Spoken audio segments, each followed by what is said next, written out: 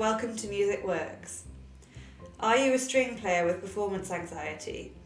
Do you let negative thoughts creep in while practicing, and do you dread concerts? Do you hold your breath while playing? Are you in pain? Would you love to play effortlessly and with an open heart? Today we are privileged to welcome Ruth Phillips, founder of The Breathing Bow and The Inside Out Musician. The Inside Out Musician is an online community committed to fostering musical creativity, collaboration and well-being, while The Breathing Bow is a holistic approach to string playing that uses breath, meditation and yoga-inspired techniques to ease anxiety and encourage being in the moment, both in the practice room and on stage. Stay with us for news about Ruth's upcoming publication on musicians' well-being, the course she will be launching in June with her collaborator Sophie Renshaw to meet this huge unmet need, as well as more information about both The Breathing Bow and The Inside Out Musician. And do you have an idea for the listeners' challenge Ruth is going to throw out to you in this episode? More news at the end. But first, here's a message from our sponsor. Music Works is generously supported by Allianz Musical Insurance, the UK's #1 musical instrument insurer. Allianz offer a team of music experts who understand musicians' needs and lifestyles, especially helpful during the strange times we're in. You can get cover for all types of instruments and musical equipment with protection against accidental damage, loss, theft and more. And, unlike home insurance, there's no excess to pay on instrument or accessory claims. At the moment, Allianz have a special online offer with 2 months free cover. Not only that, every Allianz music policy now includes free legal assistance and support, so you can protect yourself both as a musician and in your personal life. Find out more at allianzmusic.co.uk. Allianz, serving the music community since 1960, proud to be the insurer of choice for over 70,000 musicians. And so now we'll go over to the Music Works studio to meet Ruth Phillips and hear what she has to share about well-being and how musicians deal with that aspect of their physical performance. Welcome, Ruth. Thank you so much for joining us on Music Works. It's lovely to be here. This is Ruth Phillips, cellist, founder of The Breathing Bow and co-founder of Inside Out Musician. And she has come here to talk about all of these things, and in particular focus on well-being in music. So I'm keen from our preliminary chat to get started because there's a lot to talk about. So welcome, Ruth. Thank you so much again for coming. And where would you like to start? What would you like to tell us about your organisations? Well, the Breathing Bows I've been running for about 10 years now. My interest in this area came very much, as I think so many musicians' interest in well-being comes from injury or not well-being. So I suffered from terrible stage fright and I had a frozen shoulder. So that'll do it. That'll do, making you go on a path to seek being. Basically, the thing that interests me most is how do we become present? How do we become present, and how can we move with ease and grace as we mostly do through life, but something gets a bit blocked often when we have an instrument and certainly when we get on stage. And that became to something that fascinated me more and more. And I worked with a wonderful yoga teacher, Peter Blackaby, in Brighton, who I think it was this moment where suddenly I realized that movement actually happens on release. And it was this real aha moment for me, because I think in our training, we learn so much about controlling everything. We learn to control every single microsecond of the music and every single micro movement.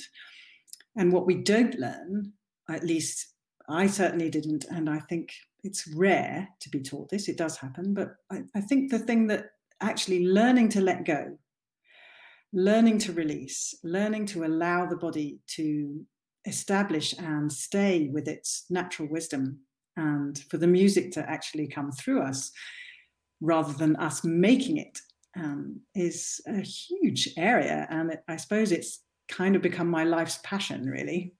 So that's absolutely fascinating. So the breathing bow then is a coaching technique, a coaching program for string players. Yeah, I work with string players, and it's essentially what I do on the Inside Out Musician. I'm part of a team, an amazing team of incredible women on Inside Out Musician, and I use the breath mostly because it, like the wave in nature, and everything in nature is curved. Nothing is straight.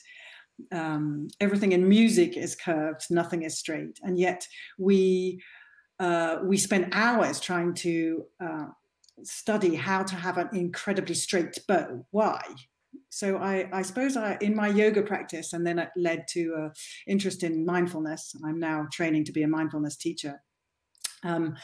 I became really interested in this idea that we're working against nature all the time when we practice. Not all the time, but so often the movements that we're learning are going against nature.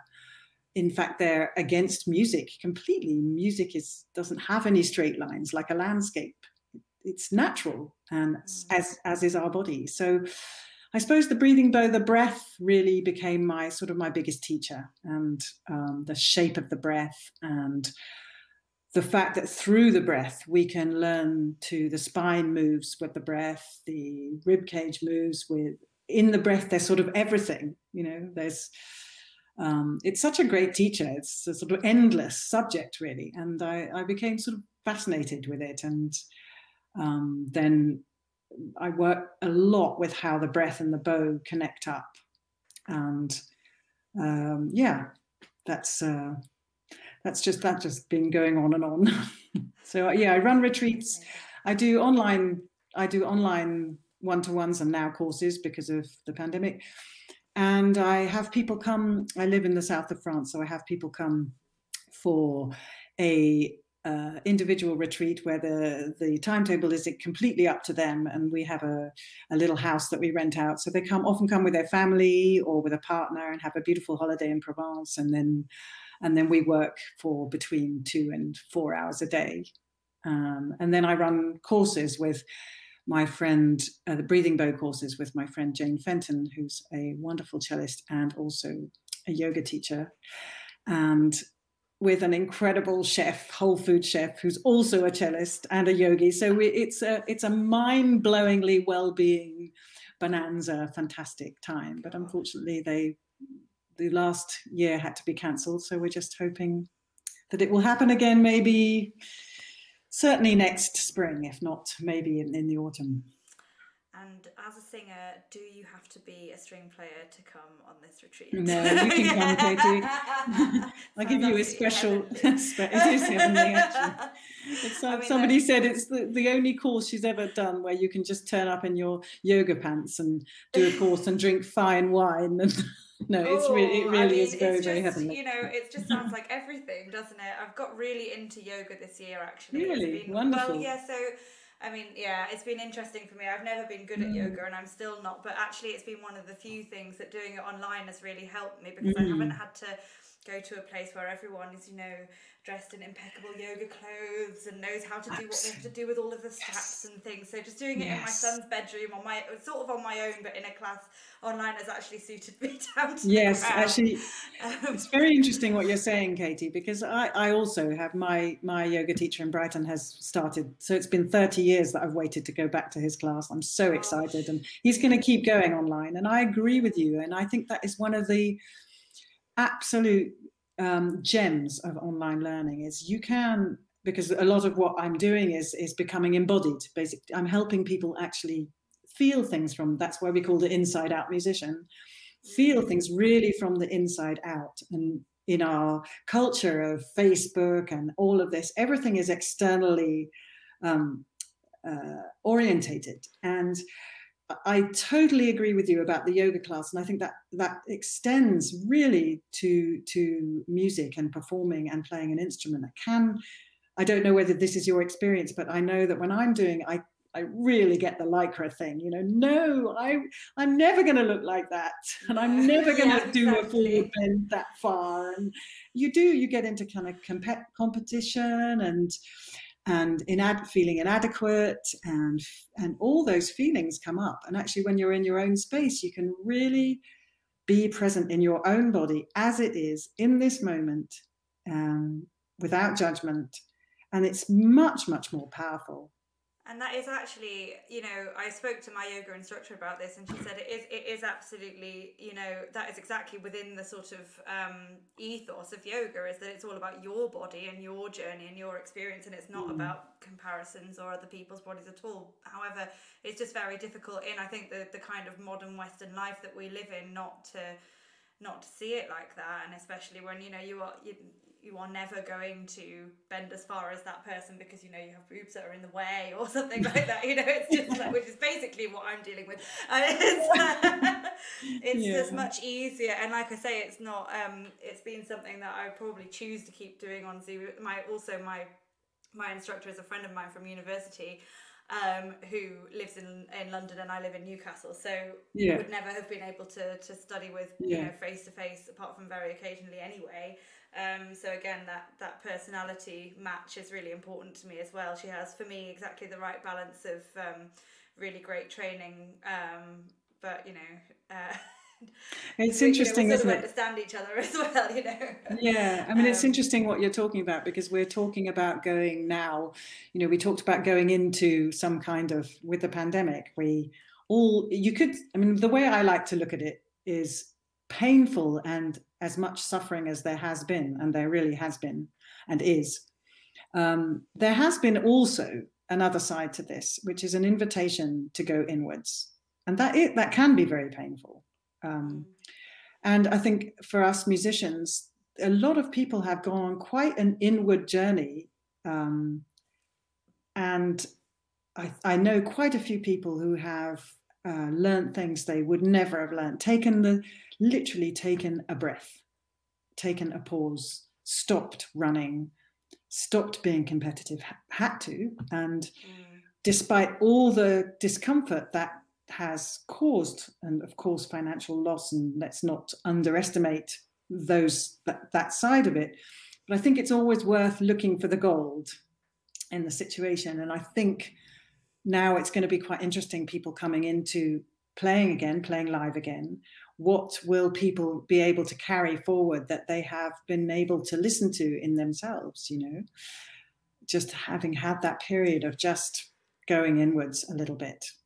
Yeah, I agree. I do agree about that. I had an interesting conversation with a student on this podcast, a student who's a postgraduate student at Guildhall, vocal student. She was on my first series, and she said she'd finished her last year of undergraduate at Guildhall in summer 2020. So her end of her undergraduate degree had been obviously enormously impacted by the pandemic.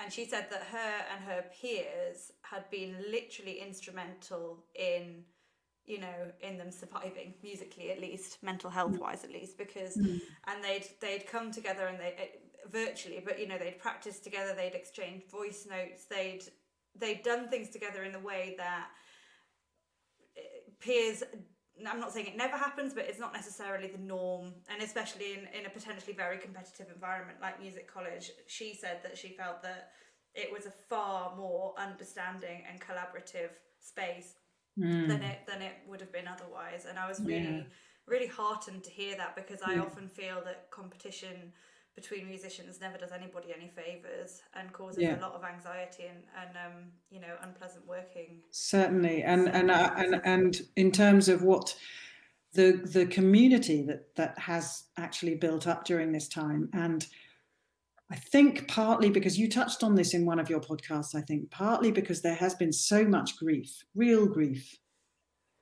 that has in some way cracked people open, and it's a bit like the heartbreak. The heartbreak is very painful, but it opens our heart in a way. And in a way, something like that has been going on, I think, in many areas. And we've just had to fall back on compassion for ourselves and for other people. We've just had that's in a way all we've had left. We've had to support each other in the way people do, like, for example, in the war, people got together and they sang together. They had to to develop these communities. And because we couldn't get together and sing together, but we did that. And I think that we've touched on something. I really hope we don't lose it, that we've understood how much self-compassion and compassion for one another is important, because we live in an extremely competitive world, the music world. It's riddled with competition and judgment. And I'm really hoping that we will have found the importance of this sense of mutual support and kindness, actually.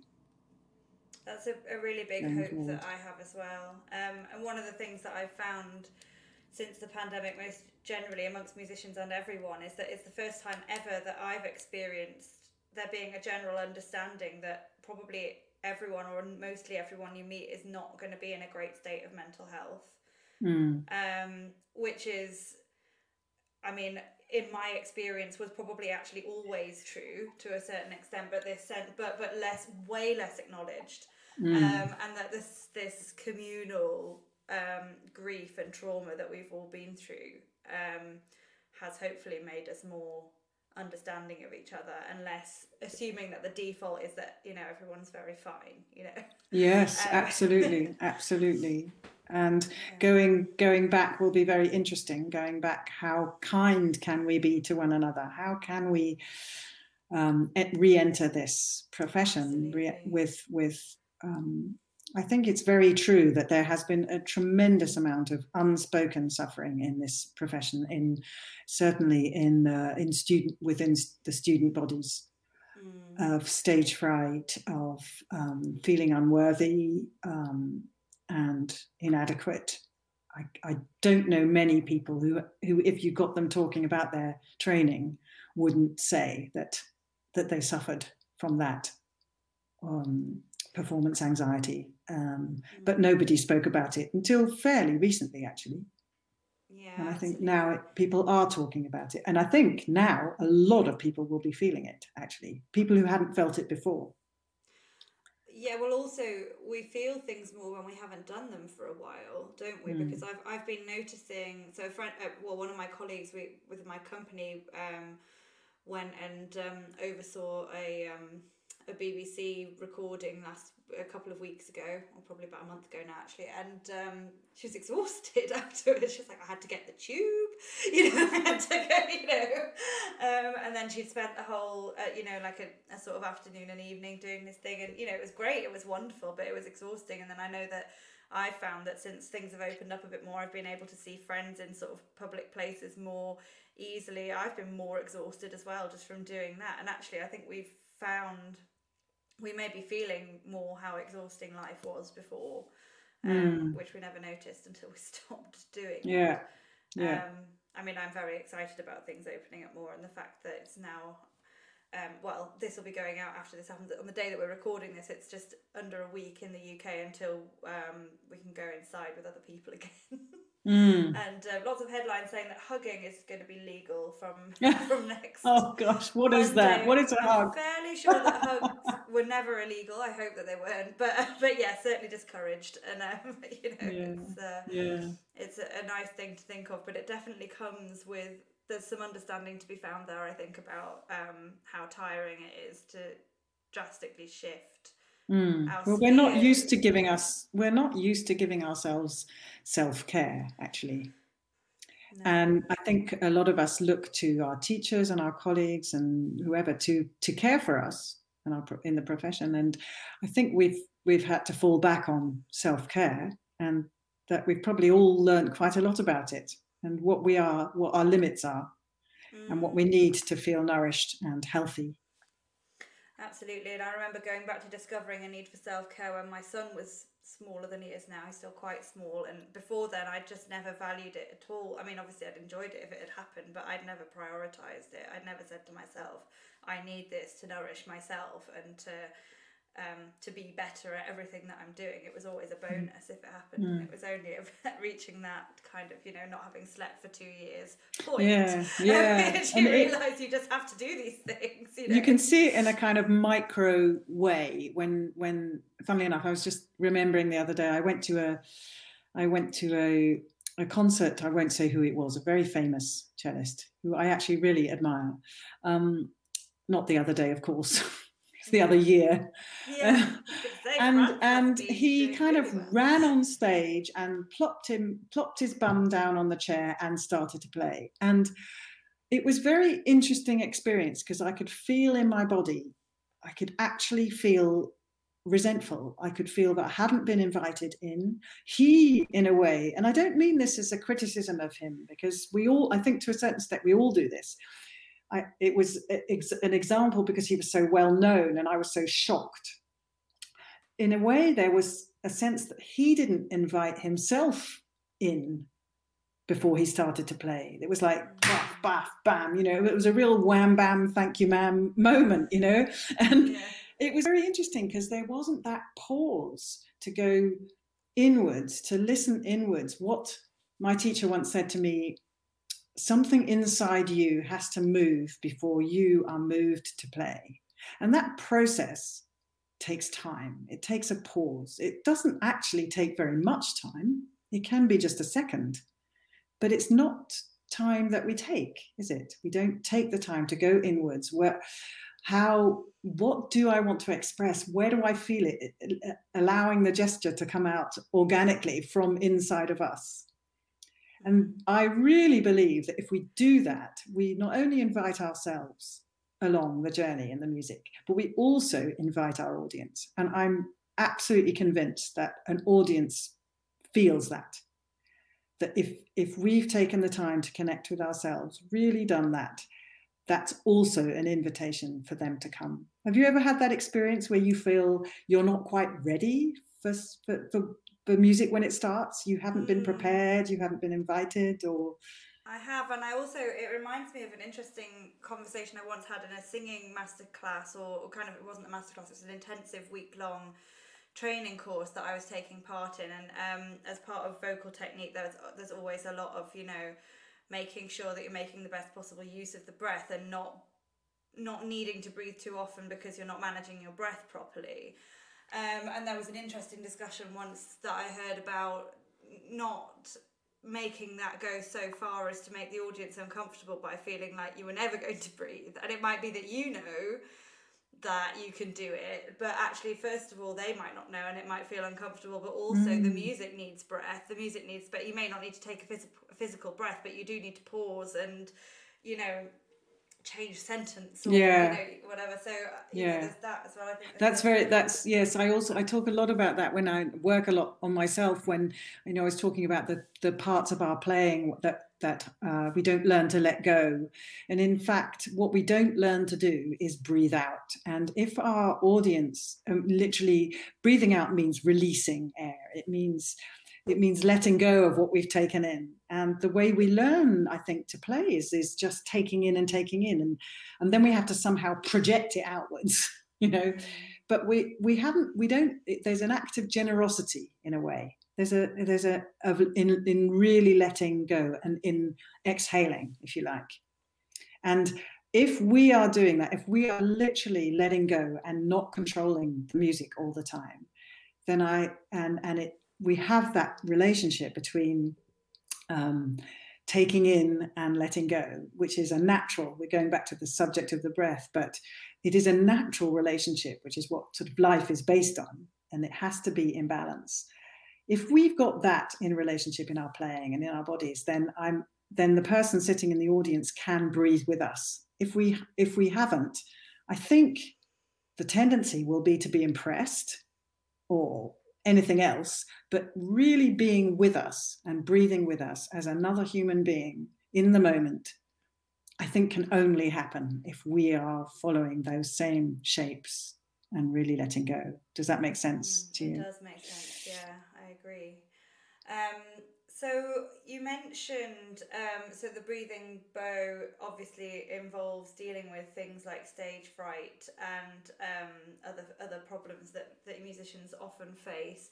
What stage of career do people often come to you at? Is it literally any stage? Do you get a lot of students, post-students? Very, very mixed bag, and I love working with mixed groups. I love working with groups of. I had the other day a 12-year-old brilliant cellist. I mean, just not play the socks off me completely. And 70 or 80-year-old amateur cellists and teachers. And I think in the end, we all have a body, right? We all have a heart. We all have a spirit. We all have a desire to communicate. And we're all curious about the way things work. And I've found that in these mixed groups that quite often, you know, the word amateur comes from the word love. And there's a direct, often amateurs bring such a direct connection with music, with their love of music.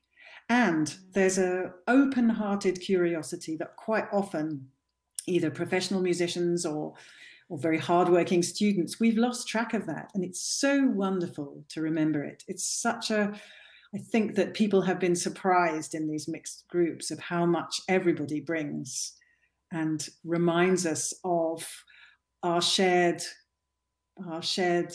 humanity, really. And that's a lovely thing to remember. Absolutely. It's wonderful.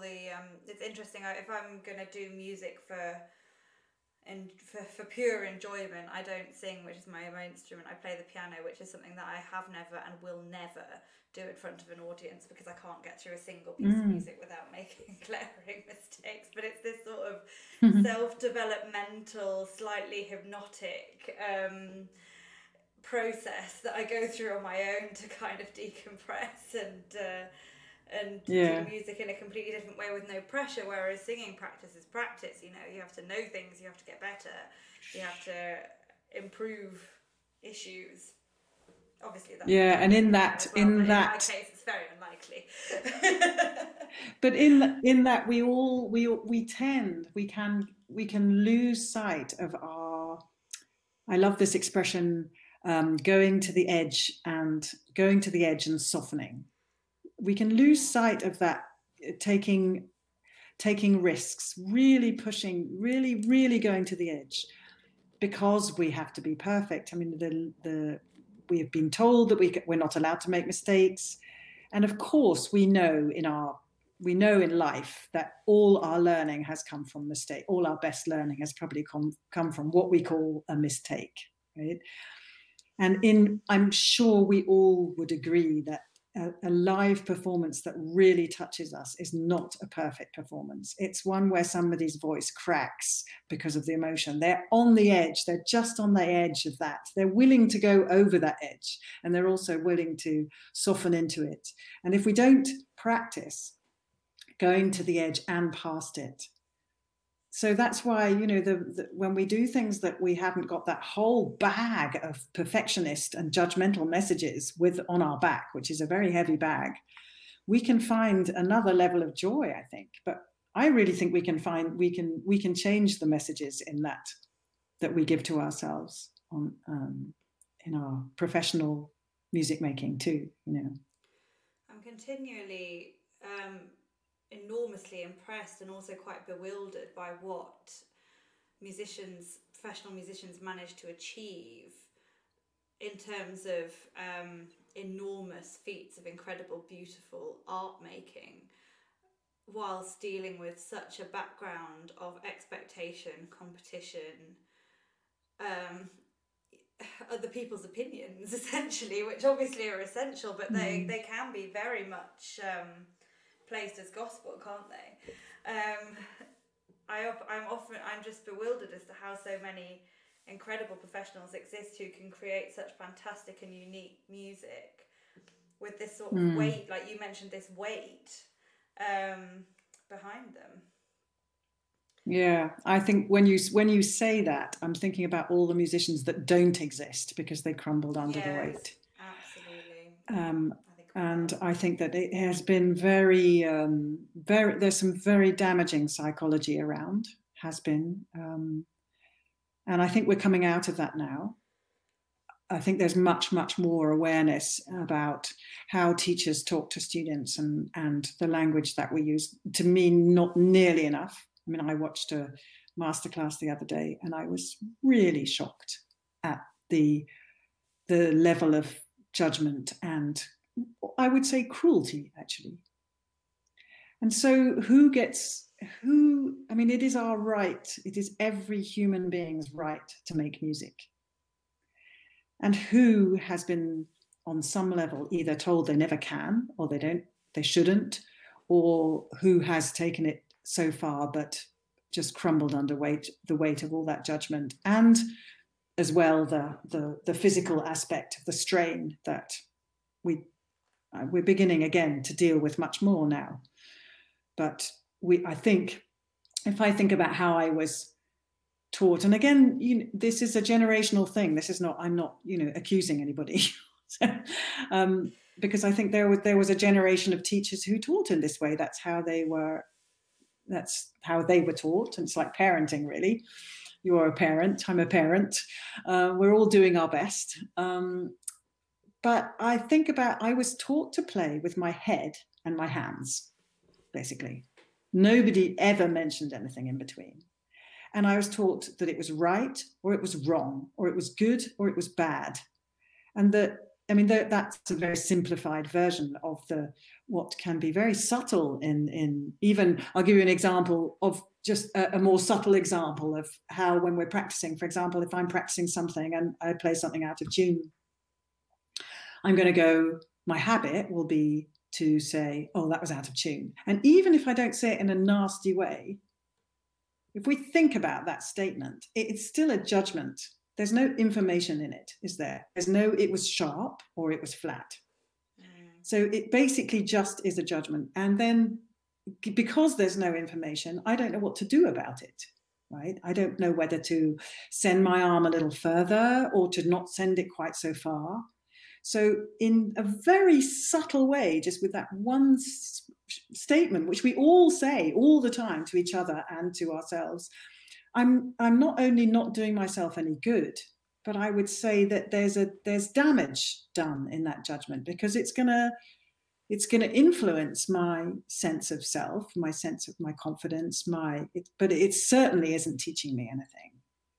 So the way, I mean, it's a big subject, the way we're taught, and even you're wonderful is a judgment, right? I mean, I really enjoyed that, don't we? Exactly. The impact of saying things like "that was great" and actually a 3-year-old not knowing what you're talking about. What was great. And also knowing that that was great puts you on a pedestal, which you can only fall off, basically. Yes, exactly. Whereas I loved that note, really touched me. That way you played that phrase, that really touched me. That's a very different comment. And I mean, it's basic psychology, really. And as you say, I think the parenting world is probably certainly taught me a lot, and I'm still learning. I'm still rubbish at it, of course, but but no, it's interesting. But what's interesting about what you just said, that note really touched me, is that's a comment that you can make, and it's about what you think about it, and only that, and it brings it stops the comment being too big, because ultimately I think this is the problem that I think exists in situations where dominant personalities as teachers or music directors or whatever role they fulfill have too much power over how people feel about themselves by making comments like, I knew a music teacher once who used to make comments about his students that they just weren't very musical, and it just used to make me feel sick, because I was just like, you have just condemned their entire reason for making music. You could say, it would still be a bit harsh, but you would, like, to use your example, you could say, that their playing doesn't move me, or that at least would then bring the comment to only being about your opinion rather than being a comment on everything, because we get told these things, and they stay within our mentality, they stay within our beliefs about ourselves. You're making me think about, I'm doing a mindfulness training at the moment. One of the questions we've been asked to answer is, who were our teachers, and who were the most powerful teachers for us, and why? And I was just thinking about a moment with my teacher in America, Timothy Eddy, who in New York. And I think this is something that we probably wouldn't be allowed to do now, but I came off from the stage from my final recital, and he just walked up to me and he said, "Ruthie, I love you." And that was it. And he gave me more in that moment because it was so heartfelt. He literally heard me. And it was so heartfelt. And I thought, he taught me more. He gave me more than, he was a great teacher, so he gave me loads. But it was such a powerful moment of actually being heard. And why don't we dare to do that with our students, with each other? Why don't we dare to, like you say, make it about ourselves, and have to be in this kind of power relationships, which is, I think, getting a bit old hat now. I hope so. I mean, I see a lot of it around with people wanting to assert their own power over situations that they don't feel comfortable in. So, for instance, musicians who are established feeling that they need to make damning comments about other musicians so that everyone knows that they know better. There's probably a more balanced way of saying that than I just did, but it really gets my goat when I see it, because I think you're just making your own opinion comment in such a way as it implies that everyone else needs to know that your opinion is really important, and therefore, that's been said now, that's the view. But no, I mean, obviously, I think that there is a huge movement, and I mean, interested to hear, as you're really in it, that you do as well, to people being far more considerate in how they deal with students and with learning and with feedback and all of that. It's a very, very positive step, I think. Would you like to tell me more about Inside Out Musician, which sounds like a fascinating project? This involves quite a few people, right? Yes. It was, my oldest friend, Sophie Renshaw, who's a wonderful violist. She and I have been best friends since the age of 11.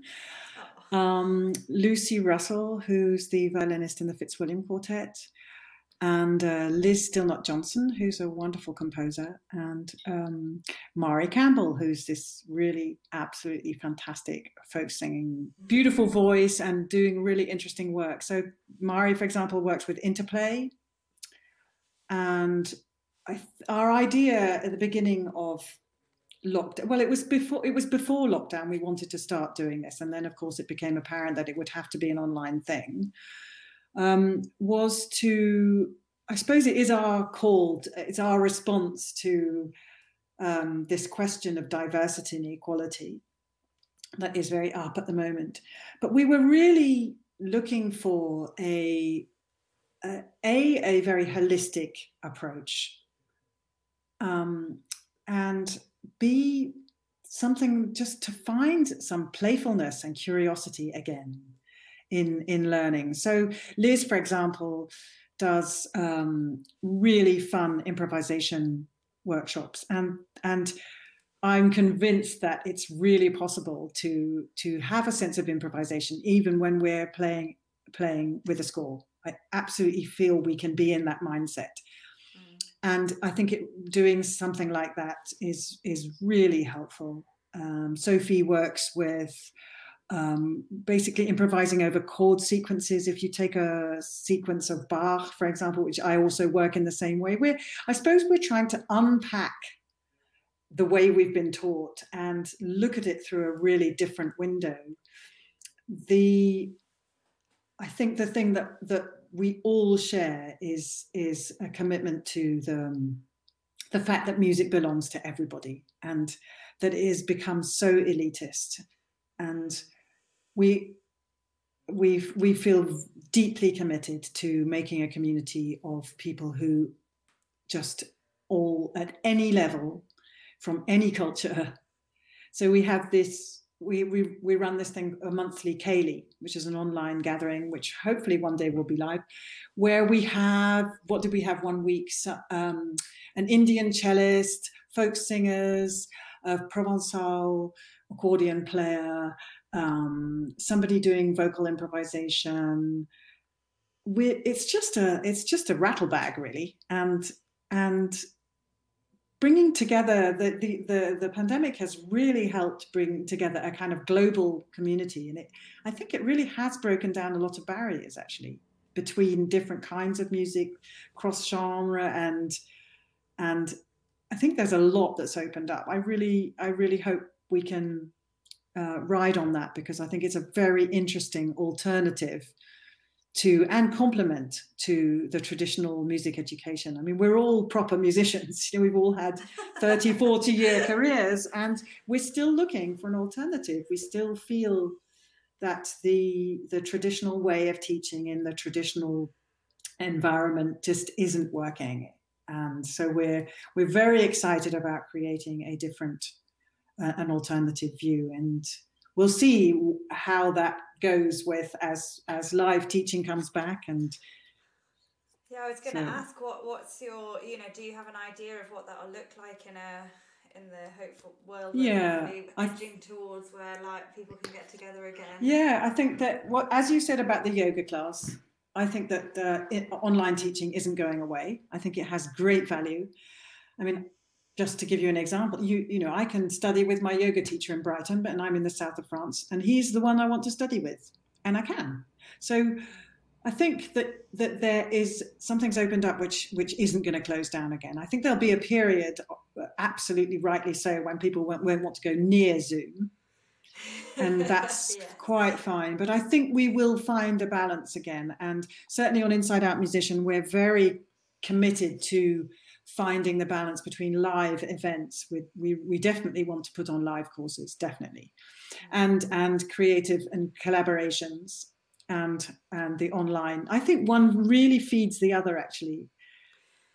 Yeah, I was going to say actually, because I wonder if when I'm thinking about how I have struggled to get to in-person yoga classes because of all the hang-ups I have about them, how somebody who's never really been involved with music before might find it easier to go to an online thing, and then might end up on an in-person course, or might not. But absolutely. It's so much more inclusive in terms of being. It's just this takes away all those challenges. What do you wear? How do you get there?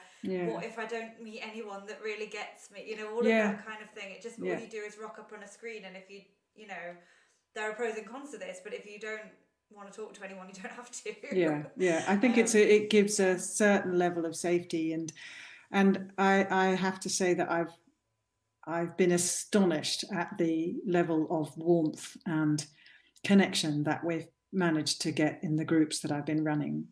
It's been quite moving, actually, and I think that people will want to do that live, but they'll want to keep the connection going. So I really do see a future where one and both things can coexist and support each other, and keep because nobody can go, you know, you can't go to Provence for a gourmet, you know, wine tasting, silent music yoga retreat every week, can you?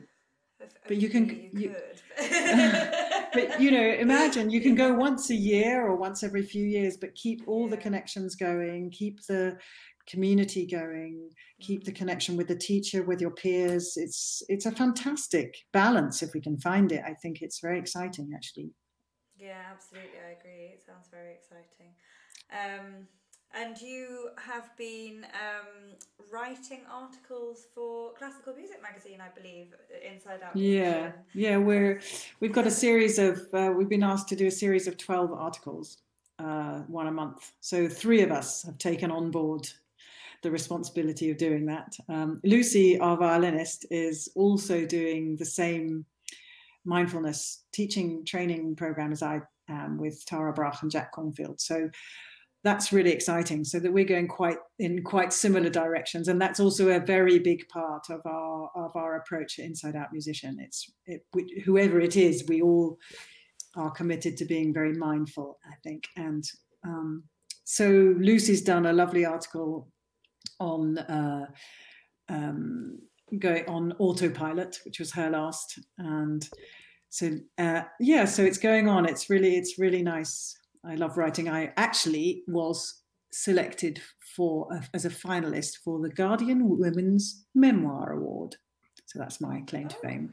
So writing is one of my other passions. That's wonderful. And well, I've just read the article that will have come out shortly before this this podcast episode does, and it's absolutely fascinating, so in depth, and this really is detailed stuff. So congratulations. Thank you. Well, Sophie and I are hoping it's a sort of warm up to Sophie and I will be running a course on Inside Out Musician at the end of June, really geared towards musicians going back to work, not just professional musicians, but again, we all have the same feelings. Amateur musicians going back to their quartet, or their amateur orchestra, and students going back to real live studio or auditions or anything. That it's a very interesting time, and I think that Sophie and I, we all feel, I think there's a tremendous need for support, like there was in the beginning when everybody was out of the loop.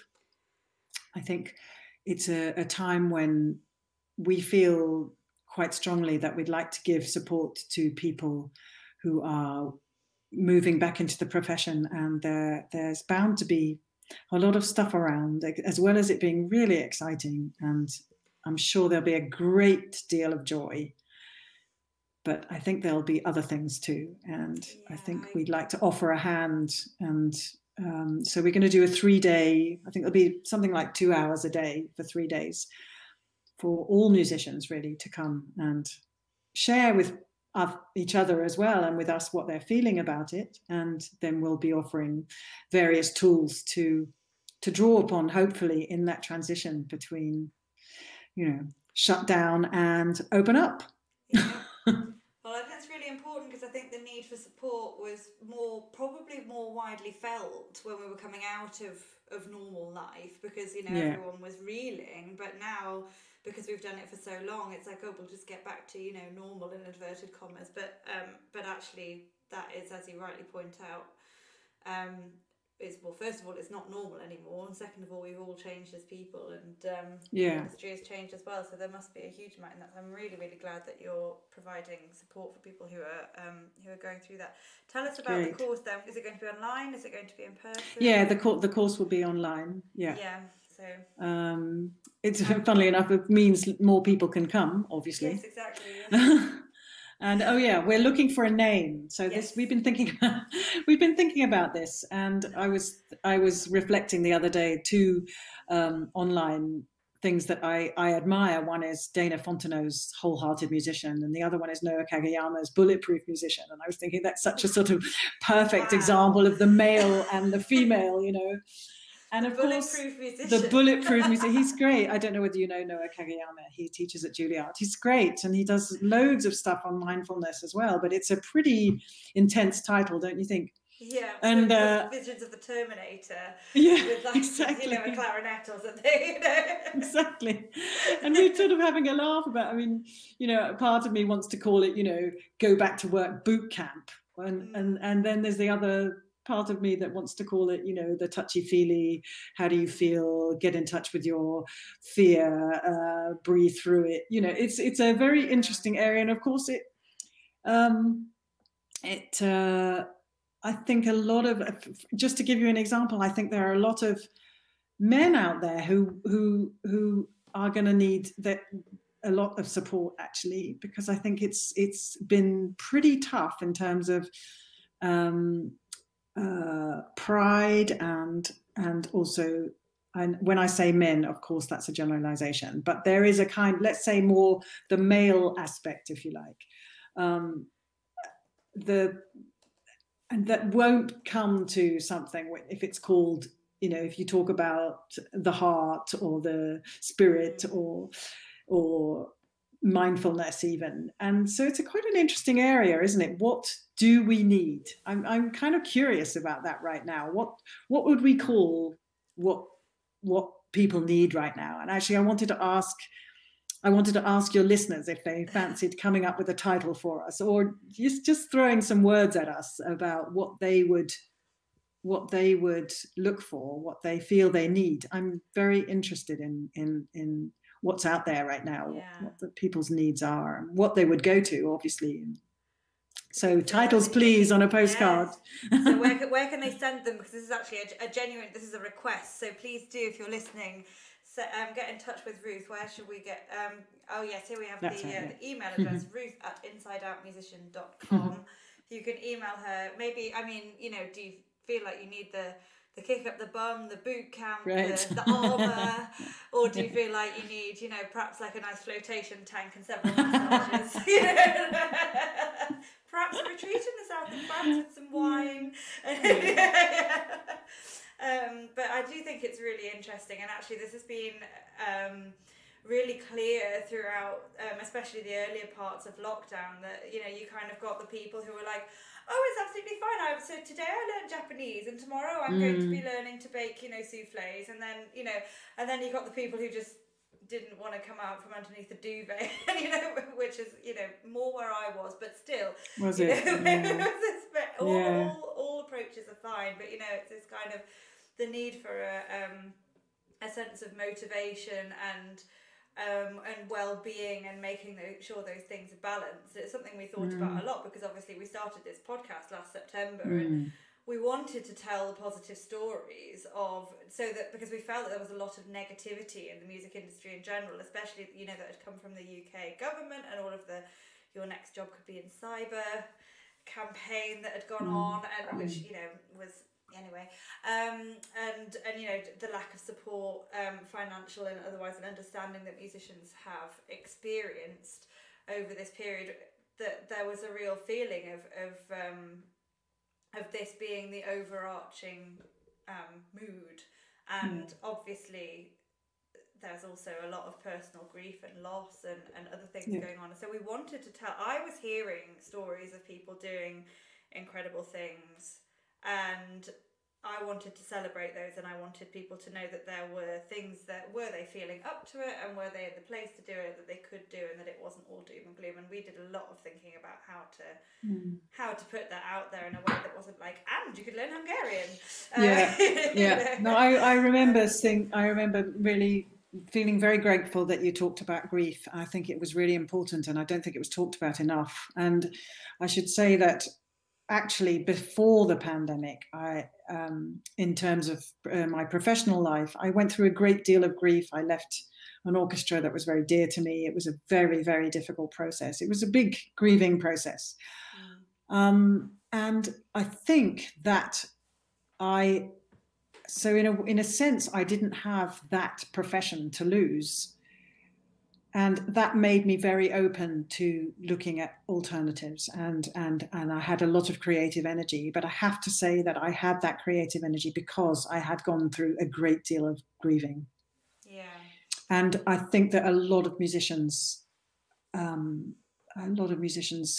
really did go through tremendous amount of grief in this period, and I was very grateful to not be in that place, but that I had been previously, you know. Yeah, I mean, I felt the same actually, because I've also been through long grief periods, and main one being that my mum died when my son was a baby, and I think I recognised it because I'd been through it before, if you see what I mean. So I could see that this is, and also because I'd done some exploring of grief and some exploring of, I mean, I was going to say exploring of everyday grief. Now, I wouldn't have said that what people were going through with the pandemic was everyday grief exactly, but it's sort of almost communal grief, isn't it? And it can be hard to balance how I remember having lots of conversations with friends towards the beginning in which I would go, well, obviously I've got it loads better than some people, but I am just really struggling with this. And we were all just, everyone was the same. We all had different sort of pressure points and things that were harder than others and so on. So I think also culturally there, this whole idea of it going back to how it was is not going to happen. I mean, I know that they're on, governmentally and everything, it's a disaster, and the cuts and everything, that's one side of it. But also, I don't think we should go back to how it was. I think that we need to break down barriers. I think there was a kind of cultural grieving that there still is going on about the music profession, and just it was untenable. And I think that more and more people should be playing music, and there should be more and more music in schools. I'm not saying that we shouldn't be supporting. I'm saying the opposite. But the barriers and the form that the music profession was taking, I think, has had its day, and it has to change. And I think there's been a level of grief that we've possibly, many of us have been feeling, is that life as a musician, as we have known it, is no longer going to be. And I think that's good, actually. I think that just like in breaking down any barriers, it's painful and it demands something of us. It demands that we're more creative. It demands that we're more compassionate. And if we're up to the task, then I think that it's quite possible that there will be a much more inclusive and much wider spectrum of what it means to be a musician. And I think that's really important, that that we question that. What is, we are all, my son's from Mali, West Africa, from Bamako. He was adopted at the age of 6 months. And, I remember going to Bamako, and every street corner, people were dancing and drumming and singing. Everybody was doing it. And of course you think, they're all musicians. Why have we decided that some people are musicians and some people aren't musicians? And so I think out of this chaos, something new hopefully will emerge. I really hope so. I mean, of course, we're talking about on every level, but I suppose I'm an optimist. Well, I share your optimism. I hope that's the case. And actually, to again say that about starting this podcast in the middle of the pandemic, the thought of criticizing the music industry prior to the pandemic had been, I was aware of all of the problems with it, rather acutely aware of them, but there's this sort of not upsetting the apple cart fear of no one wants to speak out against the industry that they're within, and I don't think I really do that. I think I speak for the industry because we all want it to be better and to work for the people that are in it. But there are enormous issues that are coming out, and the more I speak to more people, the more these issues both seem wider spread, but also actually to be more fundamentally about a misunderstanding of what's important about making music. And also what's important about funding it and making sure it can happen and teaching people about it. And what we can all learn from each other. I have to say that when I remember a year in Dartington, I was teaching at Dartington School and summer school, and I remember getting up every morning to do African drumming, right? And I did the best cello practice. I was practicing Bach Suite at the time. I did the best practice I've ever done. Why aren't we learning? Why aren't African drummers and string players working together?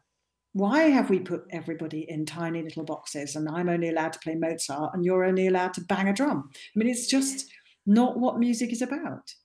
So that's why on Inside Out Musician, we're really committed to doing everything we can to bring back this it's got quite extreme, I think. So well, good for you for speaking up on your podcast. Who knew? We all turned into podcast fanatics here. Well, this has just been such a fascinating conversation. I just want to round it off and make sure that that all the things you've talked about people can find. So we've got insideoutmusician.com. We've got the Breathing Bow, which I can't remember the website at the moment, but it'll be thebreathingbow.com. Oh yeah, breathingbow.com, wonderful. And do check out the articles in Classical Music Magazine and look out for your course, and do send in names for the course. That'd be great. So Ruth, thank you so much for sharing your wisdom and expertise in this area that affects. It's been lovely to talk to you, Katie. It's been lovely to talk to you as well. And I feel there's relatively little conventional thinking providing the kind of support that you offer that can help with this. I think I can safely say that the watchwords for today's episode are self-care and compassion. We're all trained in how to exercise control, and you've dared to talk about the importance of being willing to let go. I know that our listeners will be fascinated to read your upcoming article, Don't, in brackets, Sit Up Straight, How to Move Through Your Fears and Back into the World of Performance by Listening to Your Spine, which will be appearing in Classical Music magazine. So listeners, if you're interested in Ruth's work with Inside Out Musician and The Breathing Bow, you can find these at insideoutmusician.com and thebreathingbow.com. And if you have a title idea for Ruth's online challenge, please email her at ruth@insideoutmusician.com. Thank you so much for joining MusicWorks. I'm Katie Beardsworth, and it's been my pleasure to share this episode with you today. Thank you so much, Ruth. Thank you, Katie. Lovely to be here. Keep up the good work. You too. Thank you. Thank you for listening to this episode of the MusicWorks podcast. If you've enjoyed this conversation, please subscribe, check out our other great episodes, and even better, leave us a review. You can also sign up to our mailing list at www.polyphonyarts.com/mailing-list for updates and news about what Polyphony Arts is up to for all you classical music folk out there. You can find more information in the show notes as well. Meanwhile, I'm Katie Beardsworth, and I look forward to sharing with you the next great episode of MusicWorks. MusicWorks is generously supported by Allianz Musical Insurance, the UK's #1 musical instrument insurer. Allianz Music Insurance, serving the music community since 1960, proud to be the insurer of choice for over 70,000 musicians. MusicWorks is a Polyphony Arts production. Thank you for listening.